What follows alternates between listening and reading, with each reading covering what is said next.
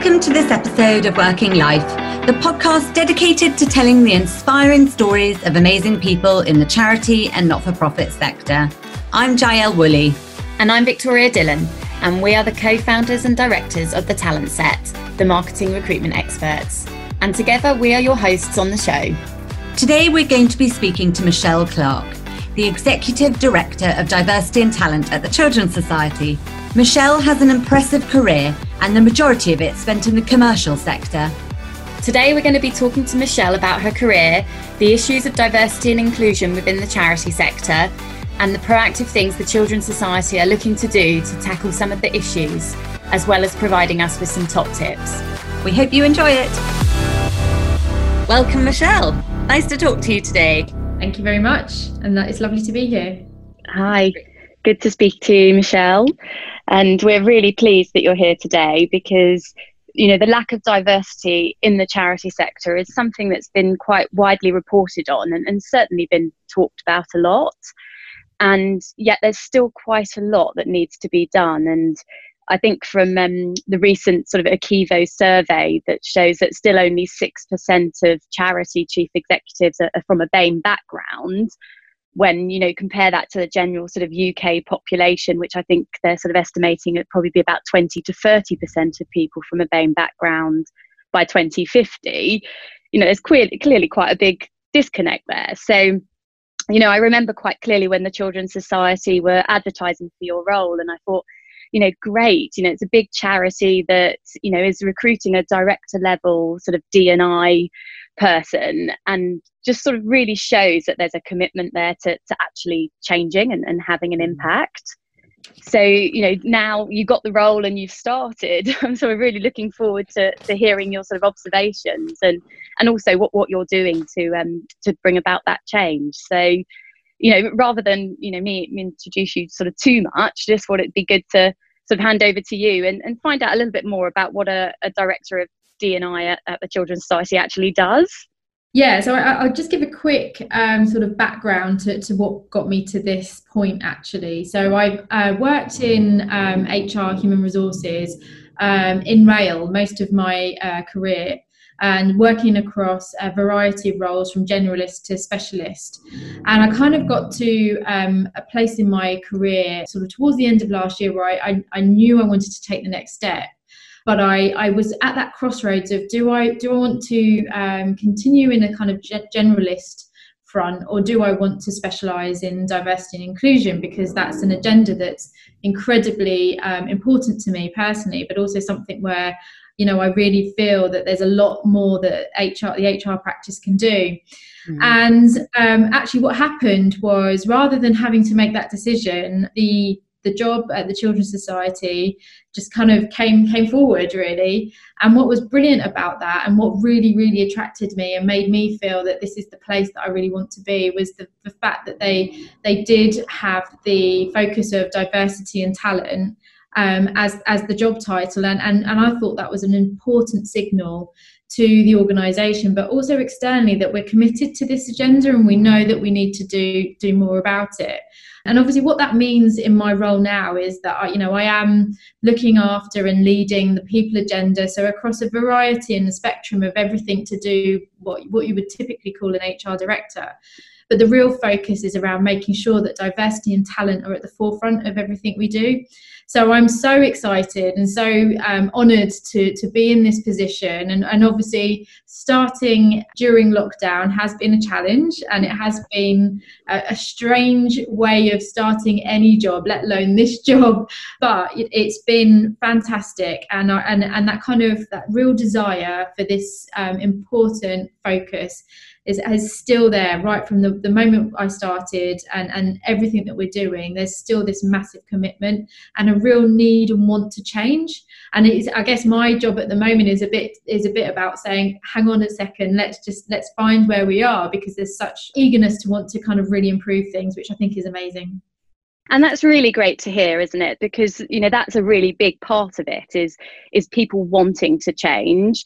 And, you know, yes, they've recruited you, which I think is a really big signal from the charity. But how important for other organisations is it that the senior leadership team and the chief executive are really sort of driving the D&I agenda? I think it's incredibly important. I mean, in my previous experience, in a different industry, the people agenda itself was always hard to kind of raise up to the kind of the awareness of the leadership team. Always a challenge, let alone trying to kind of raise the importance of making sure that our working practices are truly inclusive, or that we're working towards really understanding what it means to be an inclusive employer, and everything that we've built up around us are, we're looking at it with a D&I lens. And often you feel like you're the only voice, and actually that voice is quite hard when you've got institutions that are probably built on long-lasting kind of ways of organising the world of work. And to start to try and say, well, actually we need to think about this differently, people don't tend to really want to hear that.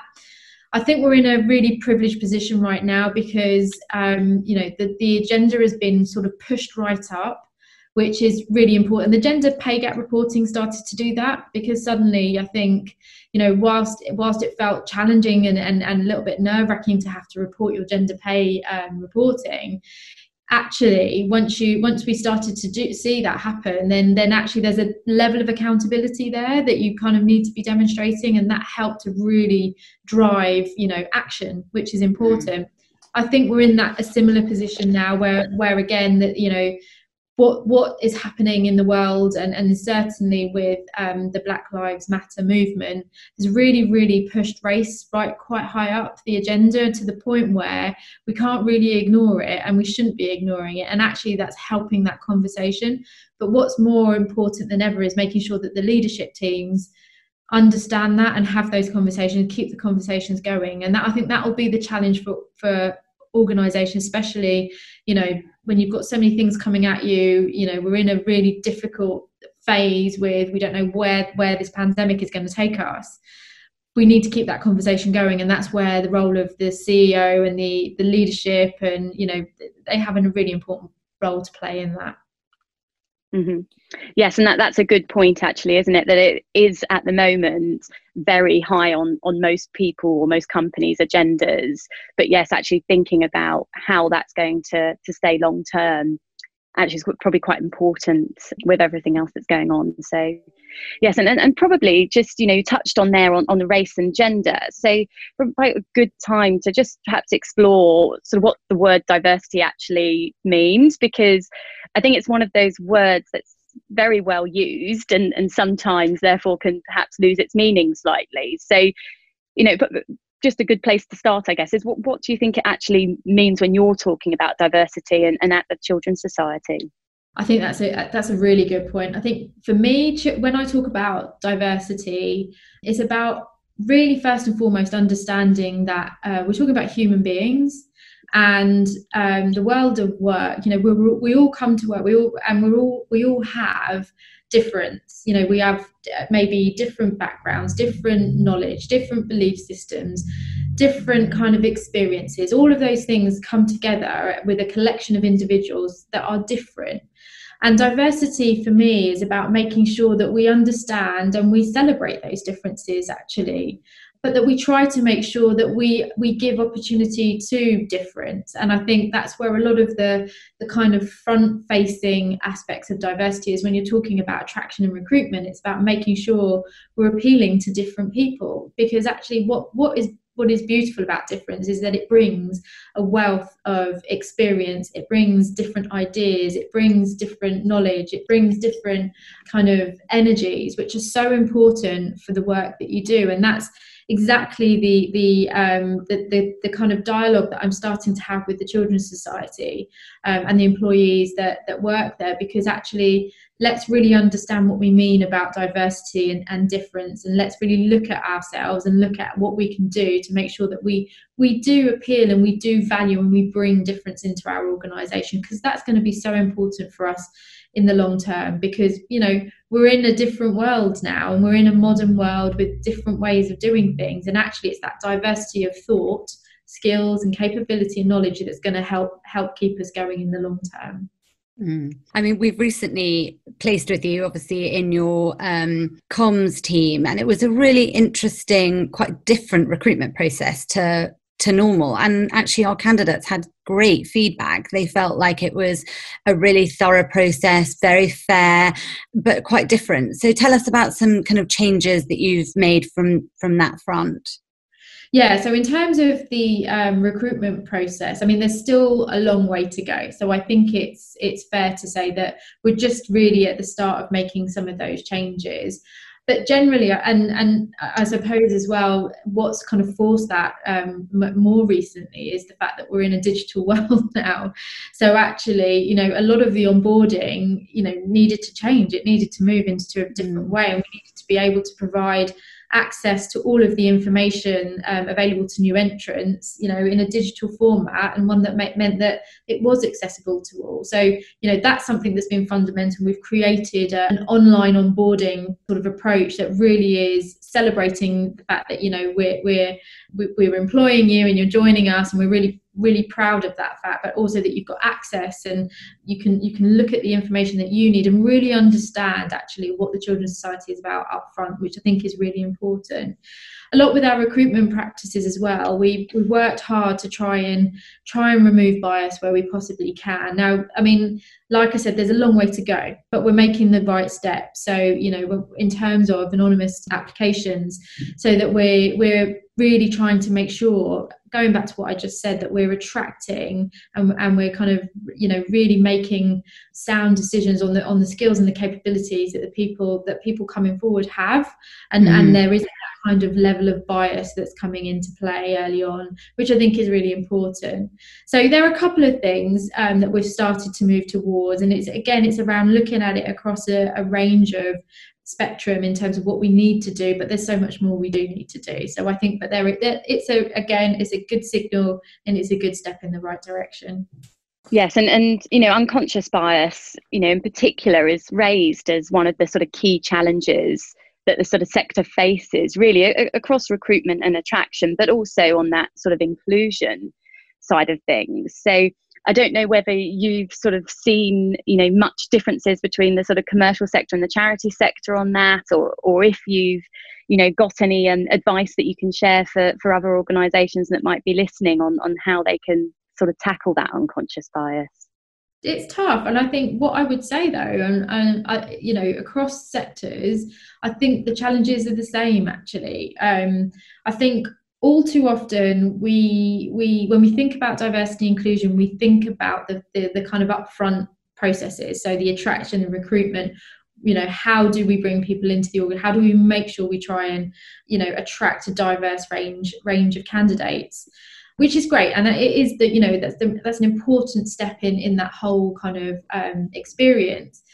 But the other things that we need to be thinking about is when we're recruited and people are with us, and actually, do our kind of working practices and our policies support difference?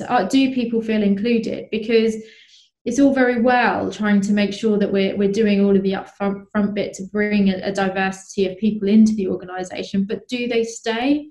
And I think that was the same kind of challenge that I felt in my previous world to where I am now, in terms of we've also got to think about the whole system. So it's about also how we develop, how we train, how we manage, how we, you know, encourage participation. All of those things have got to be inclusive, and that's where I think a lot of the focus needs to shift towards from an organisational point of view, because it's about making sure we retain the talent that we're bringing in, but also that you know, the people that have worked in the organisation for a while, it's about making sure that they still feel engaged and they're still having a good experience. And it goes back to what I was saying right at the start, that it's about that human aspect and that we're different, and so there's not going to be one size fits all. There isn't. And I think organisations need to start kind of, you know, waking up to that fact that there isn't a one size fits all. You've got to listen to and know the needs of your particular workforce, and then think about how you implement changes in terms of policy, process, practice, whatever it is that means that your people feel connected and motivated in your organisation and valued. That's a big part of inclusivity for me, is feeling valued. we've recently talked about some of the kind of actionable things that you have done since you've started. Do you want to tell us a little bit about them, sort of things that you've done to help sort of inclusivity since you've started? Yeah, I mean, I must say it's 3 months. But I can't believe it. What are 3 months? 3 months at home, starting in an HR job. Absolutely, absolutely. Yeah, but I think that's what's been great about the Children's Society. Actually, they're so warm and welcoming, and just really want to make sure you succeed, which has been lovely. So I'm really, really grateful for that. But then, you know, kind of repaying that back, my feeling was that we need to understand what's right for this organisation. So I'm not just going to react. I'm not going to react to, you know, what's going on outside and a bit of a pressure to say, well, what are we doing about it?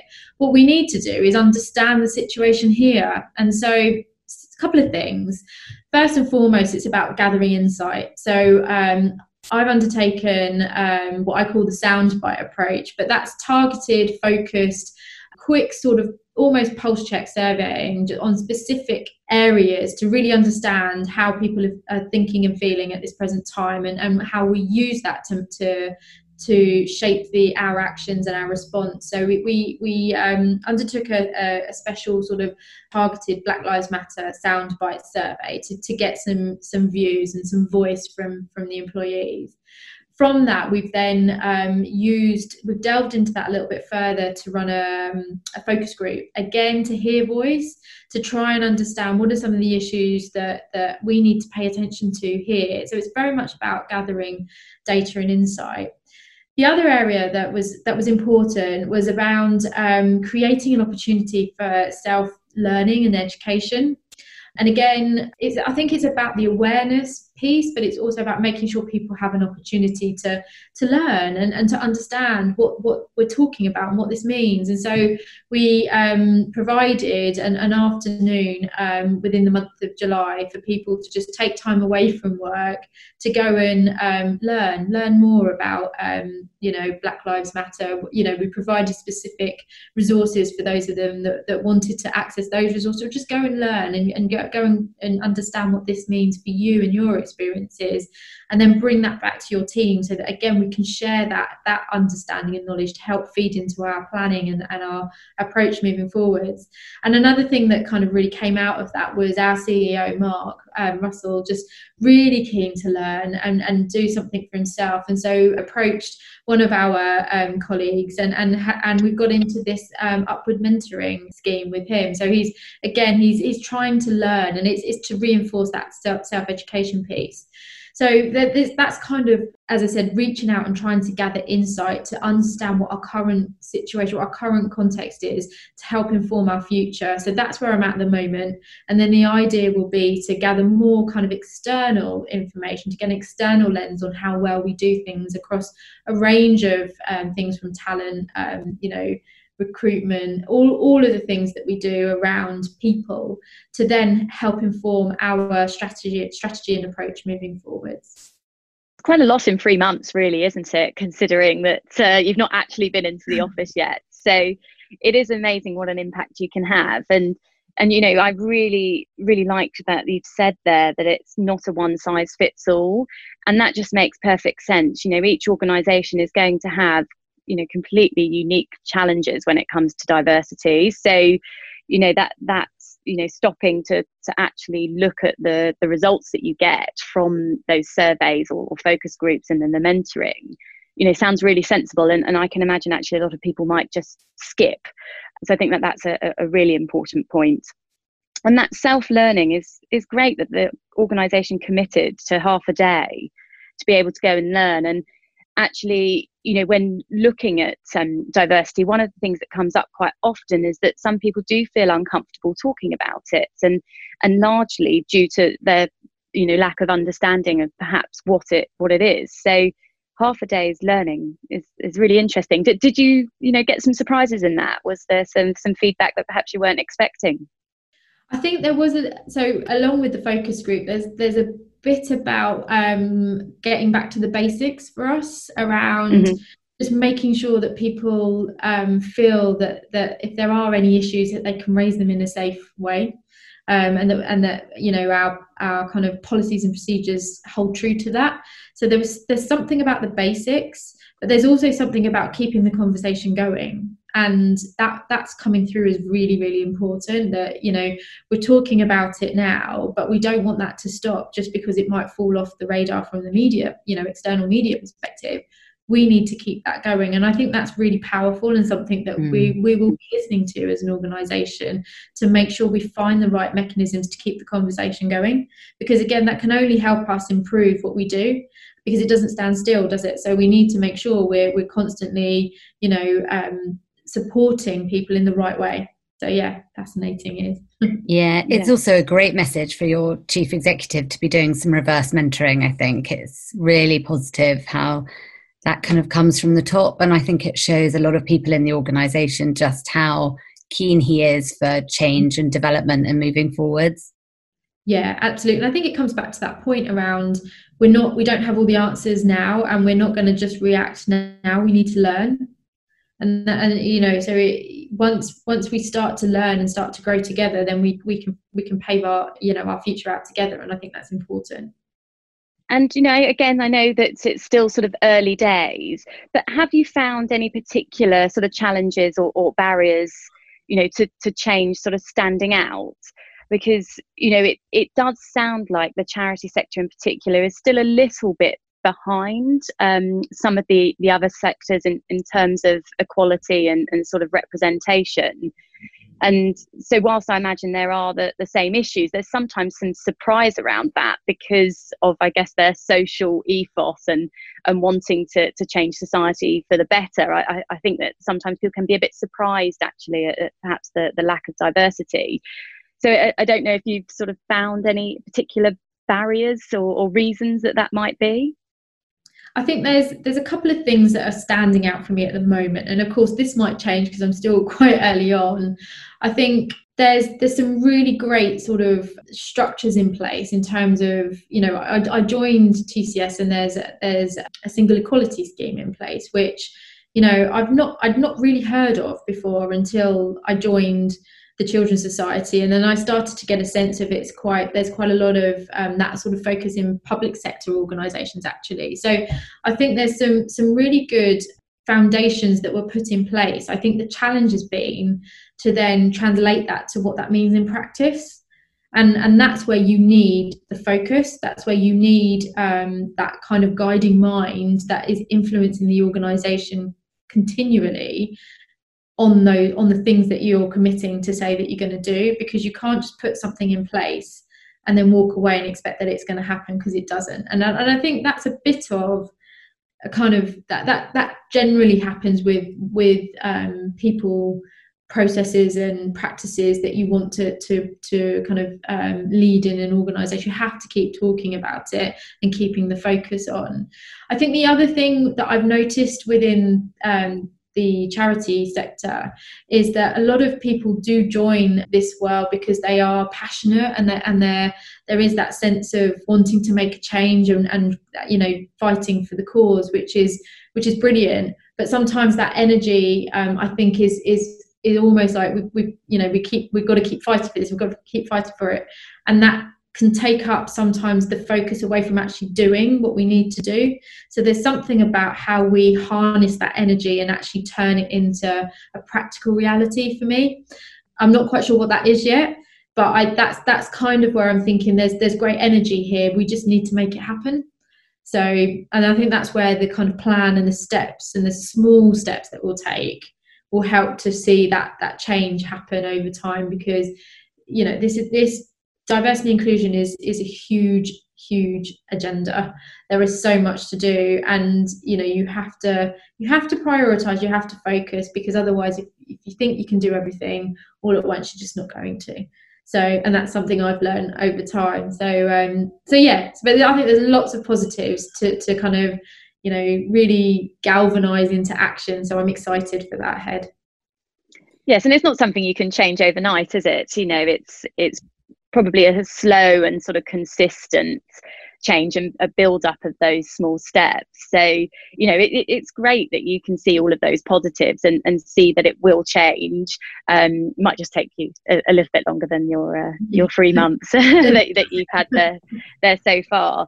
But that sort of leads in quite nicely to thinking, you know, about the future. And you know, hopefully you've been there long enough now to sort of really sort of understand what needs to be done. So what sort of things do you think, you know, thinking about that more long term, that you might like to do to help you know, bring about that, I guess, more equal representation?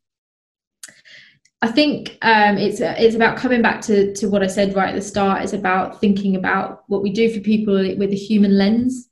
And thinking about experience, you know, employee experience and volunteer experience through human lens, and creating a clear strategy and framework that helps us focus our work and our activities around a range of areas that connects to the individual human. And once we connect to the individual human, I think then we'll start to see positive change happening, because it comes back to, again, what I said around one size doesn't fit all.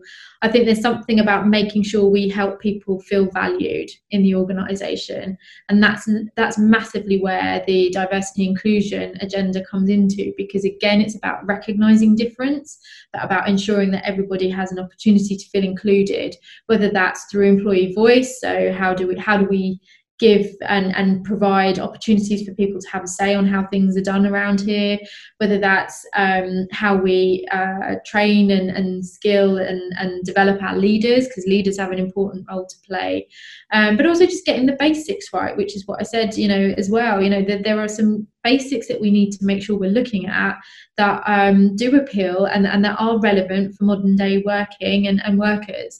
So there's kind of quite an array of things that I've got in my mind, and also I think more than anything, it's about establishing a kind of human-based strategy that enables us to do that. I love how you don't separate diversity and inclusion, because I think in a lot of organisations people look at one issue or the other, and obviously there's no point focusing on diversity if then people don't feel included in the organisation, they don't get given a voice. And I think that comes across so strongly with you, and it's such an important point.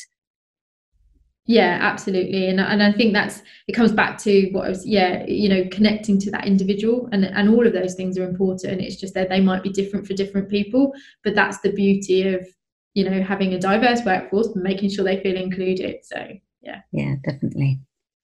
And how do you think, you know, a lot of the home working and remote working has sort of affected the sort of D&I agenda? Because, you know, I guess a lot of you know, the things focused on inclusion, you know, they're not being in a physical office could have quite an impact. So I don't know if you found any, I guess, additional differences because of that. I think actually, in a way, it's been really positive, because when we gathered people together for like a kind of an organisation update, so a bit like a traditional, what you would call a town hall meeting, the fact that we can do it remotely, and we've done it remotely, means we've had far more engagement, and people, because we're not purely in one location, we're spread across the country. Actually, it's taken all those barriers away. And people feel that actually they are able to join, and they are able to participate, and there aren't those barriers of travel, or actually, you know, I've got to invest my time here, and actually I'm a bit, you know, or I'm the only one dialing in, and all that kind of stuff. That's kind of gone, and it's given everybody a level playing field, which I think is really nice. There's something so inclusive about it.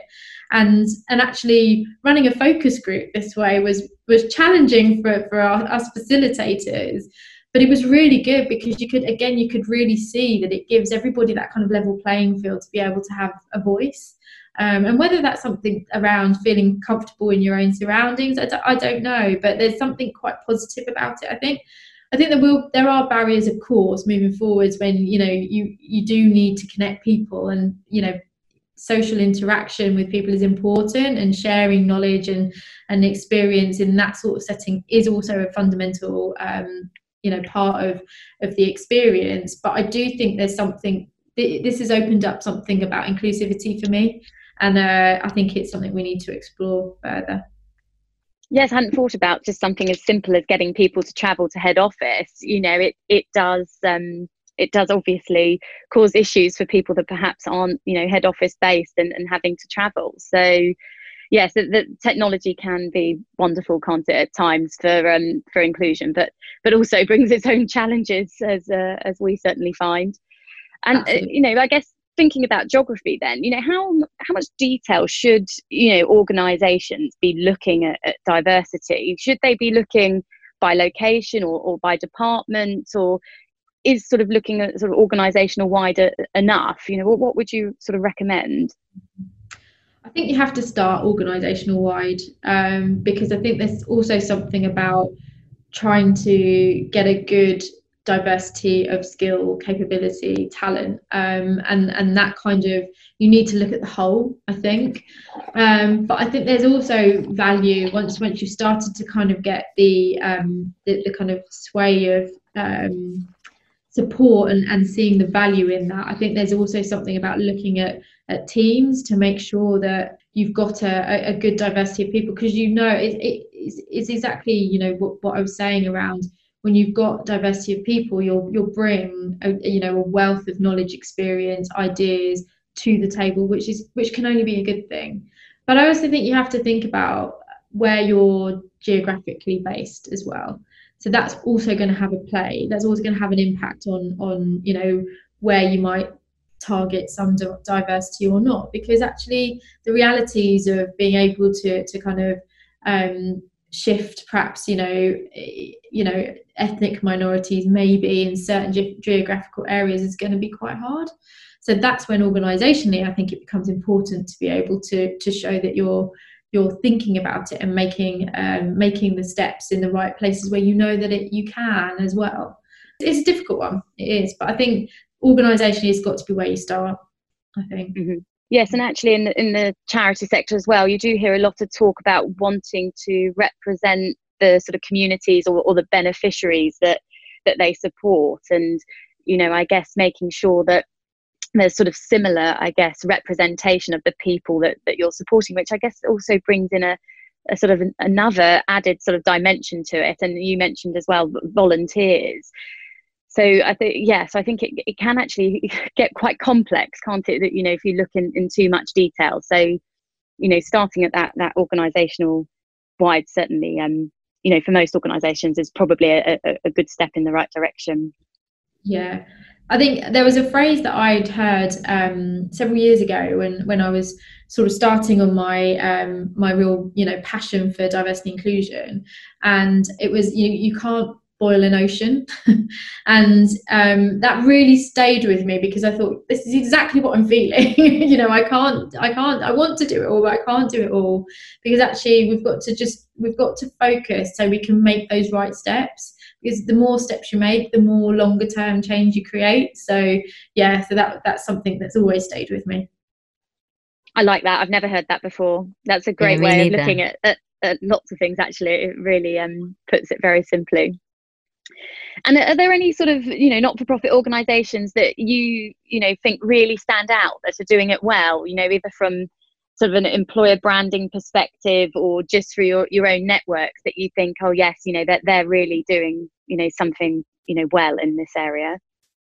That's a good question. I think from a kind of external perspective, I think UNICEF, I think project some really positive images about, and you know, a positive feeling about that. In terms of other not-for-profit, I'm it's a difficult one, because I think I'm quite clouded by obviously the recent times and statements that have been issued, and that's kind of, I suppose, skewed my thinking a little bit. And I know there's been a lot of urgency to issue statements, which I think is important. So I think, I don't know. I think it's I think the sector, like from an external perspective, probably has more to do, I would say. Mm-hmm. Yes, and I would probably agree. From, you know, like I said at the beginning, when we saw your job advertised, you know, it felt very much like one of the first director level roles in the sector. And, recently we've certainly seen more specialist positions being recruited with other charities, and not necessarily at the same level. But, there is an appetite obviously there to hire them, but they're still sort of in the stages of recruiting them, and they probably won't start for a while. So, it will probably, be interesting, I guess, in 6 months' time when a few more sort of diversity and inclusion experts are settled in to see, what impact that has. But yes, maybe the Children's Society's just, got you in at the right time, because I think actually it's really important role that we hadn't really seen before. So yes, I shall be watching that space. Well, was there anything else you wanted to add, sort of generally, before we look at maybe some top tips? I've kind of said it all, really. It's been such a short experience so far, but it's been full of so much wealth of kind of knowledge, of understanding, of really getting to know people in a virtual way, which has been different, but has been really good. And I think, I guess my feeling is that there's not too many differences between, from a commercial world to this world, in terms of some of the issues that we need to be really focused on, really asking ourselves some tough questions on. And I think that's kind of indicative of perhaps the structure of organisations.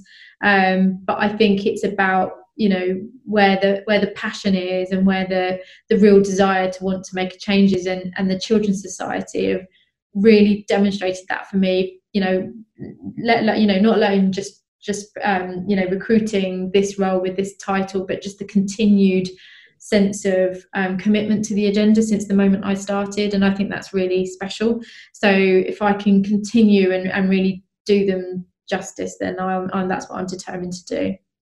Amazing. And it's great to hear that from inside the organisation as well. That's really, really great to hear. And I do think it is noticeable externally as well. And, Mark Russell on his reverse mentoring, we have seen that. We've seen him talking about it. It comes across already externally, even without talking to you, that they're committed to it. So we're very excited to see, what you can do with a bit more time there.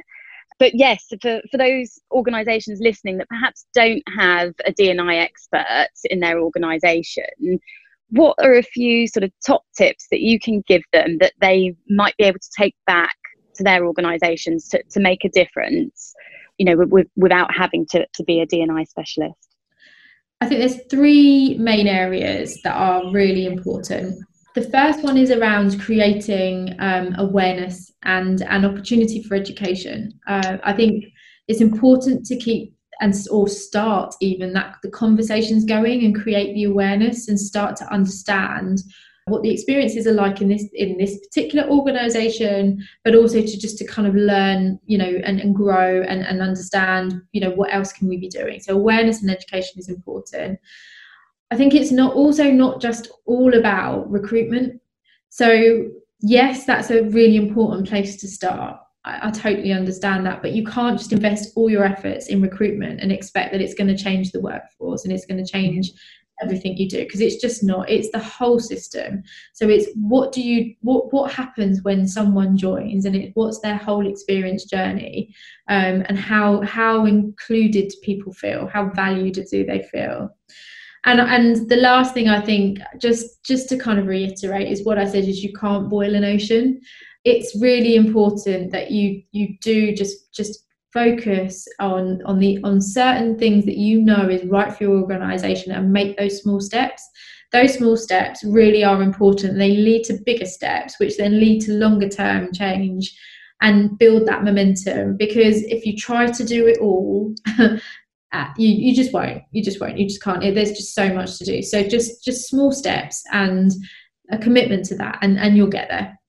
Thanks so much, Michelle. It's been so lovely to chat to you this afternoon, and maybe in another 6 months you'll come back and have another chat with us about everything that you've done in the next 6 months. It would be great to hear.